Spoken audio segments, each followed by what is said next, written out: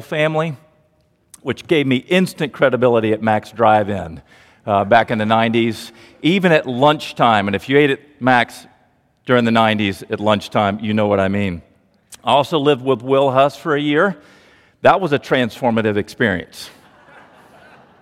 But I'm thankful for this church. My wife spent her teenage years growing up here, grew spiritually here. My son just graduated from Clemson University, and he has been here as well, a home away from home, and benefited greatly from this body of believers here, and I'm grateful. I also got to cut my teeth teaching an adult Sunday school class. I was an RUF intern back in the mid-90s here, and they asked me to lead an adult Sunday school class on the book of Hebrews, which took place over in what's the fellowship hall now.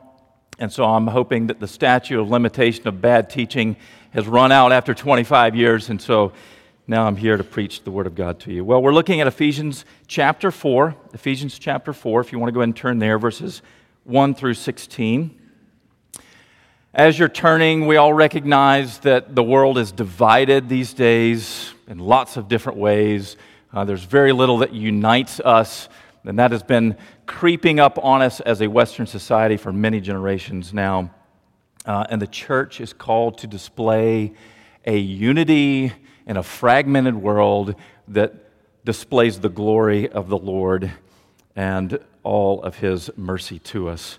Sin, a world of sin, means that division is easy. Division's easy. I read a Peanuts comic strip one time, and Charlie Brown is on the mound pitching. He's also the manager, and Lucy, who's his nemesis, walks up from the outfield and says, "Hey, manager, I've got an idea. Let's sell the team and move to another city. Everybody else is doing it. We'll get a fresh start." And Charlie Brown looks at Lucy and says, "I've got a better idea. Why don't we keep the team and just sell you?" Division's easy.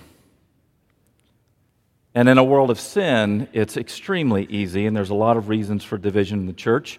Some are actually necessary to guard the true gospel. There are times where the church has to divide, but also a lot of division is scandalous. It's rooted in sin and selfishness. Now, what we want to talk about here is the unity of the church, because it's God's passionate desire. The Lord Jesus prayed for it. He died for it. He continually works for it, as we'll see from Paul's letter here. He loves the unity of the church. Now, let me give you a little caveat. I am not preaching on the unity of the church because I have some insider information about the dynamics of Clemson Presbyterian Church or its leadership or anything like that. I'm preaching on the unity of the church because we've been through a year plus of great upheaval, great change, and the church has been tested in lots of ways. Not only that, but you, as a congregation, have, in some sense, a little bit of an uncertain future because you're going to be beginning a senior pastor search. When change comes, that means new patterns, new ways of doing things, new thinking. Change equals opinions, and there's lots of opinions in the world and lots of opinions in the church. And so it's important for the church to be prepared for that. And to be able to face it well. Change is a challenge to unity. So what does Paul say here? Let's read this. Paul writes, "I, therefore, a prisoner for the Lord, urge you to walk in a manner worthy of the calling to which you have been called, with all humility and gentleness, with patience, bearing with one another in love, eager to maintain the unity of the Spirit in the bond of peace. There is one body and one Spirit, just as you were called to the one hope that belongs to your call, one Lord, one faith, one baptism, one God and Father of all, who is over all and through all and in all. But grace was given to each of us according to the measure of Christ's gift. Therefore it says, when He ascended on high, He led a host of captives, and He gave gifts to men. In saying He ascended, what does it mean but that He also descended into the lower regions, the earth? He who descended is the one who also ascended far above all the heavens, that He might fill all things. And He gave the apostles, the prophets, the evangelists, the shepherds and teachers to equip the saints for the work of ministry, for building up the body of Christ, until we all attain to the unity of the faith and of the knowledge of the Son of God, to mature manhood, to the measure of the stature of the fullness of Christ, so that we may no longer be children, tossed to and fro by the waves and carried about by every wind of doctrine, by human cunning, by craftiness and deceitful schemes. Rather, speaking the truth in love, we are to grow up in every way into Him who is the head, into Christ, from whom the whole body, joined and held together by every joint with which it is equipped, when each part is working properly, makes the body grow so that it builds itself up in love. Let's pray. Oh Lord, we come to you this morning. You have made your church one, and yet our hearts are filled with our own selfishness, our own desires to remake the church in our own image. Lord, we pray for your forgiveness, but we also pray for a tender spirit towards your word, that it would have its way with us this morning, so that we would live as the people of God in unity for your glory. In Jesus we pray. Amen. When I was a student at Covenant Theological Seminary, I worked in the admissions office. I had the task one day of going and picking up from the airport Hudson Amerding. He was on the board of Covenant Seminary at the time, an imposing man. He had been a naval officer back in World War II, commanded men. He had also been the president of Wheaton College. And during his years at Wheaton College, this was in the 70s, there was a lot of turmoil, there was a lot of strife. And one day in particular, at a chapel service, he stood before the whole student body and the faculty, and he called forward Michael Dwight. That wasn't his name, but Michael Dwight, please come forward. Michael Dwight embodied the angst of the student body. A generation frustrated with the status quo. He called Michael Dwight forward. Michael came forward, and he looked at Michael in front of the whole student body, and he said, Michael Dwight, you're my brother in Christ. I love you, and I refuse to let what other people think about our differences to come between us. It was a very powerful moment on that campus, because here is the president of the college, in many ways representing the old guard, who is now standing shoulder to shoulder, embracing a student who represents frustration with the status quo and showing love for each other. A visible sign that we are brothers in Christ, we are bound together, and we're not going to let anything come between us. There's a unity here that Jesus has established. There are threats to unity, always have been and always will be this side of glory, and unity has two sides to it. First of all, there's you might say the divine side, what God does, because Jesus Christ is the one who has established or created unity in the church. If you look at verse 3, he speaks of the unity of the Spirit in the bond of peace. And he goes on to say there is one body, one Spirit. We were called to one hope. There's one Lord, one faith, one baptism, one God and Father of all. And so Jesus has one body. He has one church. And He's given us one hope, one faith. He's given us one sign of the covenant, baptism. There is one Spirit who dwells within each one of us, and He has reconciled us to one God and Father who is Lord of all. Jesus established the unity of the church. It is unbreakable forever. And yet, the other side of the coin is that our experience of unity in the church can be frustrated, even fractured at times. And therefore, he tells us in verse 1, I therefore, a prisoner for the Lord. Paul's a prisoner writing this, and he's desperately desiring the unity of the church. He's willing to go to prison and even die for it. He says, I urge you to walk in a manner worthy of the calling to which you've been called. Walk in a manner worthy. Now, worthy does not mean that you somehow earn or merit God's grace of the gospel. It means that which is fitting and appropriate. We're to walk in ways that are fitting and appropriate to the unity that Jesus has bought with his own life. What does that mean? It means the church, the unity of the church should reflect the unity of the Godhead. There is one God, one Father, one Lord Jesus Christ, one Spirit, and for all of eternity and unto all of eternity, they are perfectly intertwined in this beautiful love community, where the Father is in the Son, and the Son is in the Father, and the Spirit perfectly indwells both of them and is sent by them. And see, you and I, as the people of God, to walk worthy of the gospel means we walk in a way that's fitting or appropriate to who our God is. He is perfectly in communion with each other. And therefore we are to be as well. Now in the Bible, there's external threats to unity, right? There's outside oppression. There's government suppression. There's even things like COVID-19 that sort of hinder the church in some ways. And it's outside forces that threaten how we function on the inside. But in the Bible, you see internal threats to unity all the time. You see factions in the church that Paul writes to.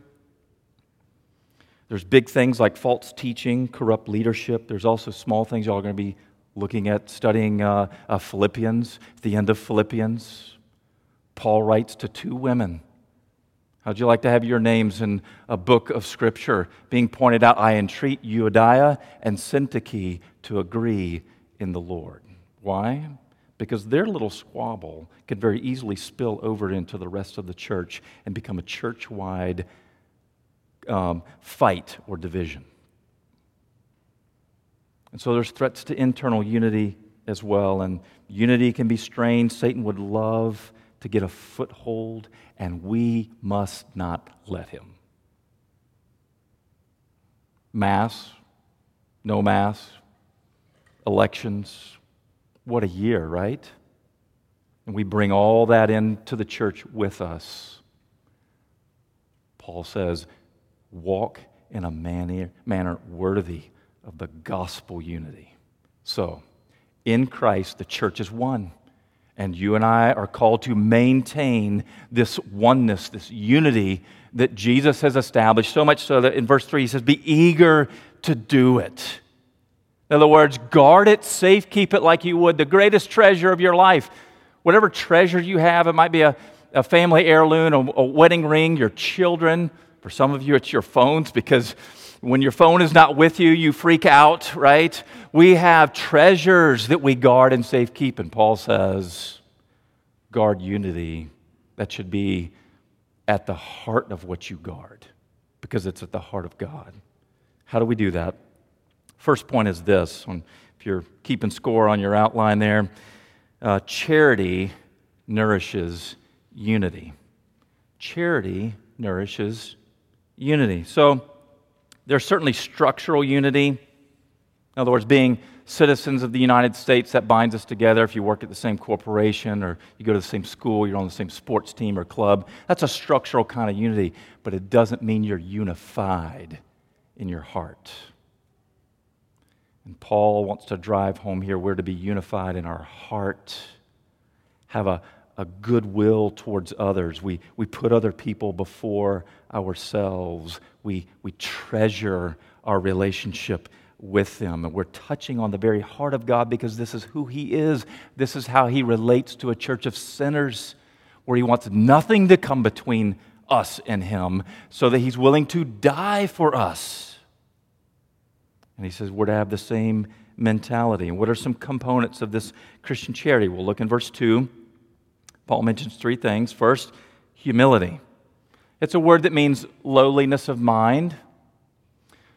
It doesn't mean low self-esteem, like you're supposed to think badly about yourself and beat yourself up all the time, but lowliness of mind, so that you have a mindset that everything that you have comes from Christ by grace. Everything that you possess that is good has been purchased by the blood of Jesus. It's not yours because somehow you have done something good. It's Christ, and He's given it to you.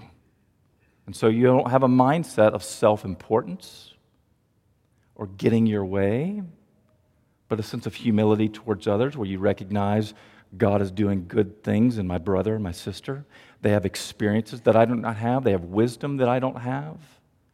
And I need what they possess from Christ. So there's a sense of humility. There's also a sense of gentleness, sometimes translated meekness. It's not the absence of power, but rather it's power under control so that you're able to care for people. Think of Aslan, if you're familiar with the Chronicles of Narnia, right? Aslan is no tame lion. Aslan has massive teeth and great claws, and he could rip the children apart if he wanted to. But it's power under control so that he's able to have fellowship with them, show love towards them, gentleness towards them. Think of God with Moses at the burning bush. The bush is burning, and the fire of God's holiness could consume Moses easily, but it doesn't even consume the bush. There's the holy power of God and the gentleness of God with a sinner like Moses. Or think of Jesus with his disciples. Away from me, for I am a sinful man, Peter says to Jesus. Do not be afraid. Gentleness means that we're not rough with people. And then finally, patience, which Paul qualifies by saying, bearing with one another in love. We all have to put up with or bear with other people, right? And they have to put up or bear with us. We all have idiosyncrasies. We all have quirks, ways that we speak or things that we do, little habits that annoy, and we have to put up with those things, and we should put up with those things, and people put up with those things about us, right? You know what it's like. You live in a family, and families annoy each other, especially like on a road trip or something like that, where you're in confined quarters. Bear with one another, Paul says, in love. Why? Because I'm a work in progress, like you're a work in progress, and both of us have a long way to go. And in grace from Jesus, we're able to be patient with each other. We used to live in Columbia, South Carolina. We had a rare ice storm, brought down a branch from our tree, large branch, and it landed on our white picket fence that had yellow jasmine growing on it. Now, my instinct was, I'm just going to pull this branch out, and it's going to rip apart this yellow jasmine. But something in me said, Sally is not going to like that. And so what I chose to do by the grace of God was simply to slowly untie, you might say, this branch from the yellow jasmine, so that I'm deferring to another, and in gentleness pulling it apart, patiently working at it. And that's how we're to treat one another. We're to be humble, gentle, and patient. Now, these are qualities that are Christ by grace. The first half of the book of Ephesians, chapters 1 through 3, are all about how God in Christ Jesus is reconciling a people from all over the world unto himself, so that he would make them one and give them one name. And the qualities that the church possesses, the body of Jesus possesses, are Jesus' qualities. This is his humility. This is his gentleness. This is his patience that we need. And he, in his grace by his Spirit, imputes that to us, or infuses that in us over time. And that is what we desperately need. And when that happens, it actually nourishes the unity of the church, because people are giving charity towards one another. One of my favorite stories to tell is about a young man by the name of Dan Jackson. He used to be an RUF campus minister. We took a group of students down to Panama City Beach, Florida, Laguna Beach, Florida, for summer conference. Dan Jackson was one of them. Dan was handsome. He drove a motorcycle. He was good at sports. He was one of our best beach volleyball players. Girls liked Dan. We also had a guy named Jason. Jason was a quadriplegic. His parents allowed us to borrow his van that was set up for him to drive him down to Florida. He had never seen the beach before. Now, to be at the beach as a quadriplegic can be very lonely. You've got hundreds of college students rushing out after lunch to the beach. And then I look over and I see Dan picking Jason up out of his wheelchair and carrying him across the beach. And for hours, Dan would take Jason out into the surf and swim. Yes, he could be with all the girls, but he's with Jason in the surf. And then he would take Jason, he would carry him back across the beach, he'd put him in his wheelchair, and they would go up to his room, and he would very gently and patiently help Jason get cleaned up and put on fresh clothes to go to dinner. It was beautiful. But then what I noticed is that other students began to take notice of what Dan was doing, and they began to not only treat Jason differently, with more interest, but they also started treating each other a little bit differently too. There's this infectious nature of the grace of God in each one of us. It's certainly true that selfishness can be like this infectious poison in the church, but it's also true that charity can be this infectious power in the church to bring healing. So that as the people of God begin to live like the Lord Jesus Christ, it transforms a whole community of people. This is who we are to be to each other. Sunday mornings, in your small group, staff meetings, session meetings, when you see somebody on the street, charity, love, mercy. There's another thing here, and that is the diversity. Diversity nourishes unity. This is the second main point. So we're one people. In some ways, we look fairly alike, or sometimes talk alike, or we maybe come from the similar cultural backgrounds, but there's a lot of diversity in the church, and there should be diversity in the church, and Paul speaks of that in verse 7. He says, "But grace was given to each one of us according to the measure of Christ's gift. Therefore," it says, "when he ascended on high, he led a host of captives, and he gave gifts to men." This is a picture of a Roman emperor who has conquered a people and has now come back to Rome. And the crowd is gathered and they're praising him, and he is throwing out the spoils of war as gifts to the people. Jesus has come to earth. He has conquered as the victorious king, and he has gone back into heaven in glory, and by his Spirit he has distributed gifts to his people.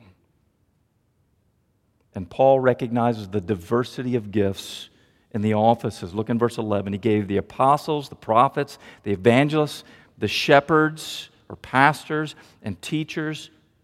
So Paul is recognizing this diversity of offices. For what purpose? Verse 12, to equip the saints for the work of ministry. That word equip there means, or at least it was used in ancient literature to talk about the setting of bones or the mending of nets to make them ready for use.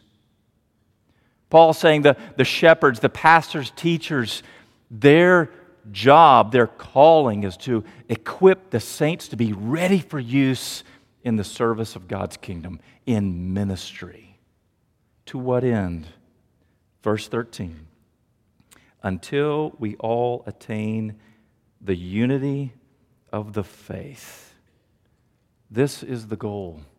The unity of the faith. Jesus is so wise.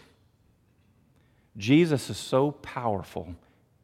He could take every individual here with all of our differences, whether they're political, racial, background, viewpoints, how we dress, how we talk, what our gifts are, our talents, our financial resources. He can take every bit of that and weave it together so that actually our diversity becomes a strength of unity.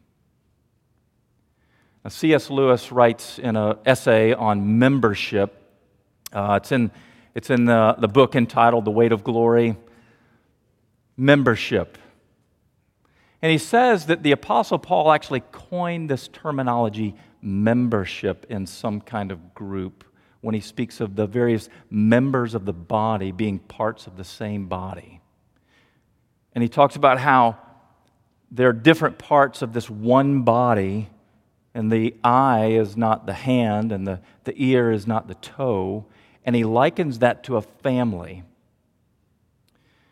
And Lewis says, in a family you've got maybe a father, mother, son, daughter, grandparents, cousins, whatever. But the father is not the daughter. Just like the son is not the mother or the grandfather. They're not interchangeable, in other words. They're unique, distinct individuals, and yet they're part of the same family. And his quote from that is, "It's a unity of unlikes." That's what we are, a unity of unlikes. None of us is exactly like the other. And this is a thing that actually can frustrate people in the church,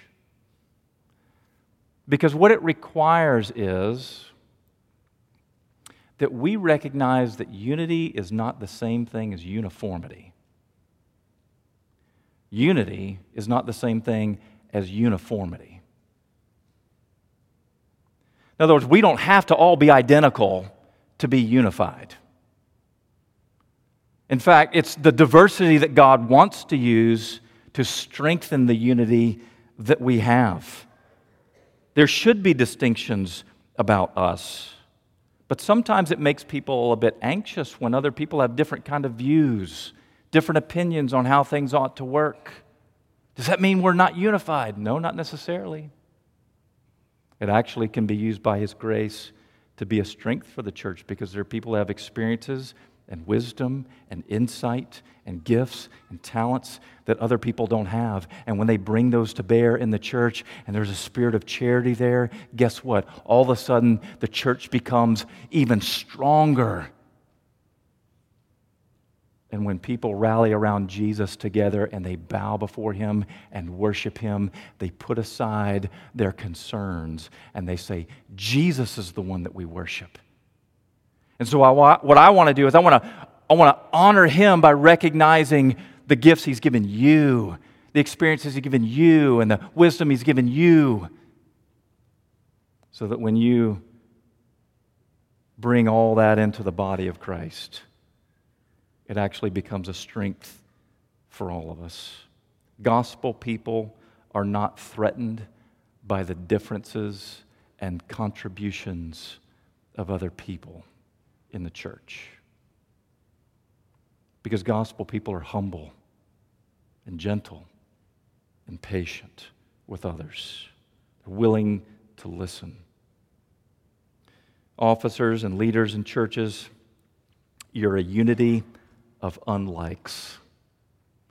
Unity is extremely important to guard, but you also want to prize the unique contributions of everybody else, because Christ is at work in them and through them too. We may not agree with each other. That's okay. But we give each other room to express opinions. And when we've expressed our opinions, we allow the group to take that idea and massage it and do something different with it. We don't try to control it, but rather we recognize that other people have opportunities to take what maybe you've contributed and make it even better. We show respect to each other. We work towards consensus. And we're grateful for what Jesus does in and through other people. Diversity can enhance ministry and strengthen unity. Unity with diversity actually makes the church stronger. Think of a building in an earthquake zone. If it's extremely rigid and inflexible, then more than likely there's either going to be cracks or the whole thing's going to fall down. But more modern buildings are much more flexible and give. I'm not talking about essential matters of the gospel or doctrine. I'm talking about matters indifferent, as John Calvin would say. But when there's differences of opinions of those things, we're able to move and flex and give. And allows us to maintain unity while allowing the diversity to actually strengthen who we are as a church. Well, let me mention the last thing here. We'll finish with this. Maturity nourishes unity. Maturity nourishes unity. So Paul says in verse 13, the unity of the faith, and it's accomplished as we grow in maturity. He says, until we all attain the unity of the faith and of the knowledge of the Son of God, to mature manhood, to the measure of the stature of the fullness of Christ. In other words, Christ is the measure of spiritual maturity. We're always measuring ourselves against Him. We don't measure other people against us. We measure ourselves against Him. He's the measure of spiritual maturity, and the goal is for all of us to grow into Him more, to become more like Him by His gospel. He is the standard. Verse 15 says, we speak the truth in love. We grow up in every way into Him who is the head, into Christ, from whom the whole body, joined and held together by every joint, with which it is equipped, when each part is working properly, makes the body grow so that it builds itself up in love. We are to grow up in Jesus together, and the more each of us as individuals become mature, it actually helps build unity among all of us, because we're living like Jesus, who prizes the unity of His church. Because then we want to say things like, I don't want fragmentation. I don't want division. I don't want anything to come between us. I don't want to be separated in any way. And maturity that is like that looks like the last word of this passage: love. We receive love from Christ. He demonstrated His love upon the cross. He fills or pours His love into our hearts, and He gives us His love so that we will love Him back and we will love each other. Love is patient. Love is kind. It does not envy. It is not rude. It is not arrogant. Love believes all things. Love hopes all things. Right? We're to love one another. That's what maturity looks like. When I was an associate pastor at First Presbyterian Church in Columbia, it's a large traditional church, black robes, big organ pipe, and it was a Lord's Supper Sunday. So as the hymn was going on, three of us who are pastors, we stepped off the chancel down to the table in front, and as I was going around this side over here, I noticed a woman coming towards me, and she was crying. And I thought, what am I going to do about this right now? I'm going to the Lord's table. But I walked over to her, and in tears, she says, Matt, please forgive me. You preached a sermon 2 weeks ago, and you said something, and I have been bitter at you ever since. Please forgive me. I had no idea what I said, but I said, I am so, of course I forgive you. Of course I forgive you. And she went back to your seat, and then it was like this lightning bolt that hit me in the heart, because I was harboring bitterness at somebody else in the church who had wronged me. And here I was about to walk over to the Lord's table to serve the supper, a picture of unity in the church. And as I was walking with every step, all I could say was, Lord, forgive me. And do you see what happened there? God took her spiritual immaturity and it turned it into gospel dependence, repentance and forgiveness and restoration. And then her spiritual maturity hit me in my spiritual immaturity, so that now I am confessing my sin to the Lord, and it led to a better relationship with that person. And in that moment, First Presbyterian Church grew in some small way in unity as God matured several of us together. Maturity, it looks like here speaking the truth in love. One of the things that I've told my church numerous times is when conflict comes, when you've been wronged, if you will follow Matthew 18 and go to your brother or go to your sister in love and seek restoration, that will bring unity for the church far better than it festering and a root of bitterness growing up and you talking about it with your friends. Maturity looks like following Matthew 18. Maturity looks like leadership, exalting everybody else, raising everybody else up. Sort of like the Holy Spirit points attention away from himself towards Jesus, we as leaders are called to point attention away from ourselves and to exalt what Jesus is doing in and through other people. Maturity looks like service that doesn't seek recognition for itself. It looks like decision-making where you're able to give room to other people to talk. And when there's disunity, you say, you know what, we're going to table this and we're going to pray for a while. Because we don't want to do anything unless we're unified. You see how maturity in the gospel actually feeds and nourishes the kind of unity that Jesus wants. Jesus has all power, he has all authority, and he has established the unity of the church, and he says, now I want you to maintain it. Seek it. Treasure it. Guard it and keep it like you would the greatest treasure that you have.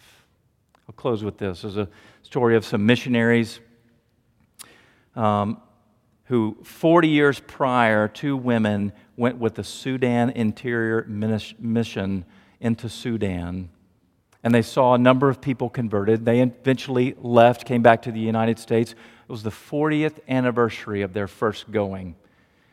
Now, the Christians in Sudan, there was about 13,000 of them at this point who were believers, and they had to flee the persecution in Sudan by going to Ethiopia.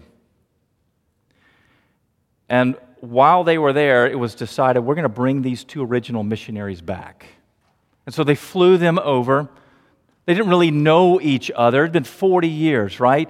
But the Christians there, now in Ethiopia, wanted to give a gift. And the gift that they gave was a carton of eggs, which may not sound like much to us until you realize that how did they get that carton of eggs? They didn't go to Ingalls. Each person got one handful of grain per day to eat. Their children were so malnourished they had orange hair. But they would take of that grain and they would feed chickens to get eggs to give a gift to missionaries who gave them the greatest gift, which is the Lord Jesus. And so these missionaries show up, the eggs are presented, and all of a sudden they just gather around and they begin singing, Jesus loves me, this I know. And the missionaries joined in, and it was this beautiful moment of unity. Here are these people who had been growing in maturity as believers in Jesus Christ so that they would sacrifice for people they didn't even know. Why? Because they said, you're part of us, and we are part of you by the grace of God. It's a beautiful picture. And it is our calling to maintain that beautiful picture of the gospel so that a divided world that is angry and hostile and fighting would be absolutely floored to come in here and see this beautiful picture of unity around Jesus, where we don't all look the same and act the same and talk the same and dress the same, but Jesus binds us together. Friends, as you face the future, whatever that holds, hold on to Christ and do so together. Let's pray. Oh Lord Jesus, we do bow before you and we recognize that you have created unity in this church over the decades and you have blessed it, and we pray that you would continue, that you would enable each person here to walk by your grace, holding fast to you, to be able to show charity towards one another, prize each other's differences, and grow in the grace of Jesus Christ together. Amen.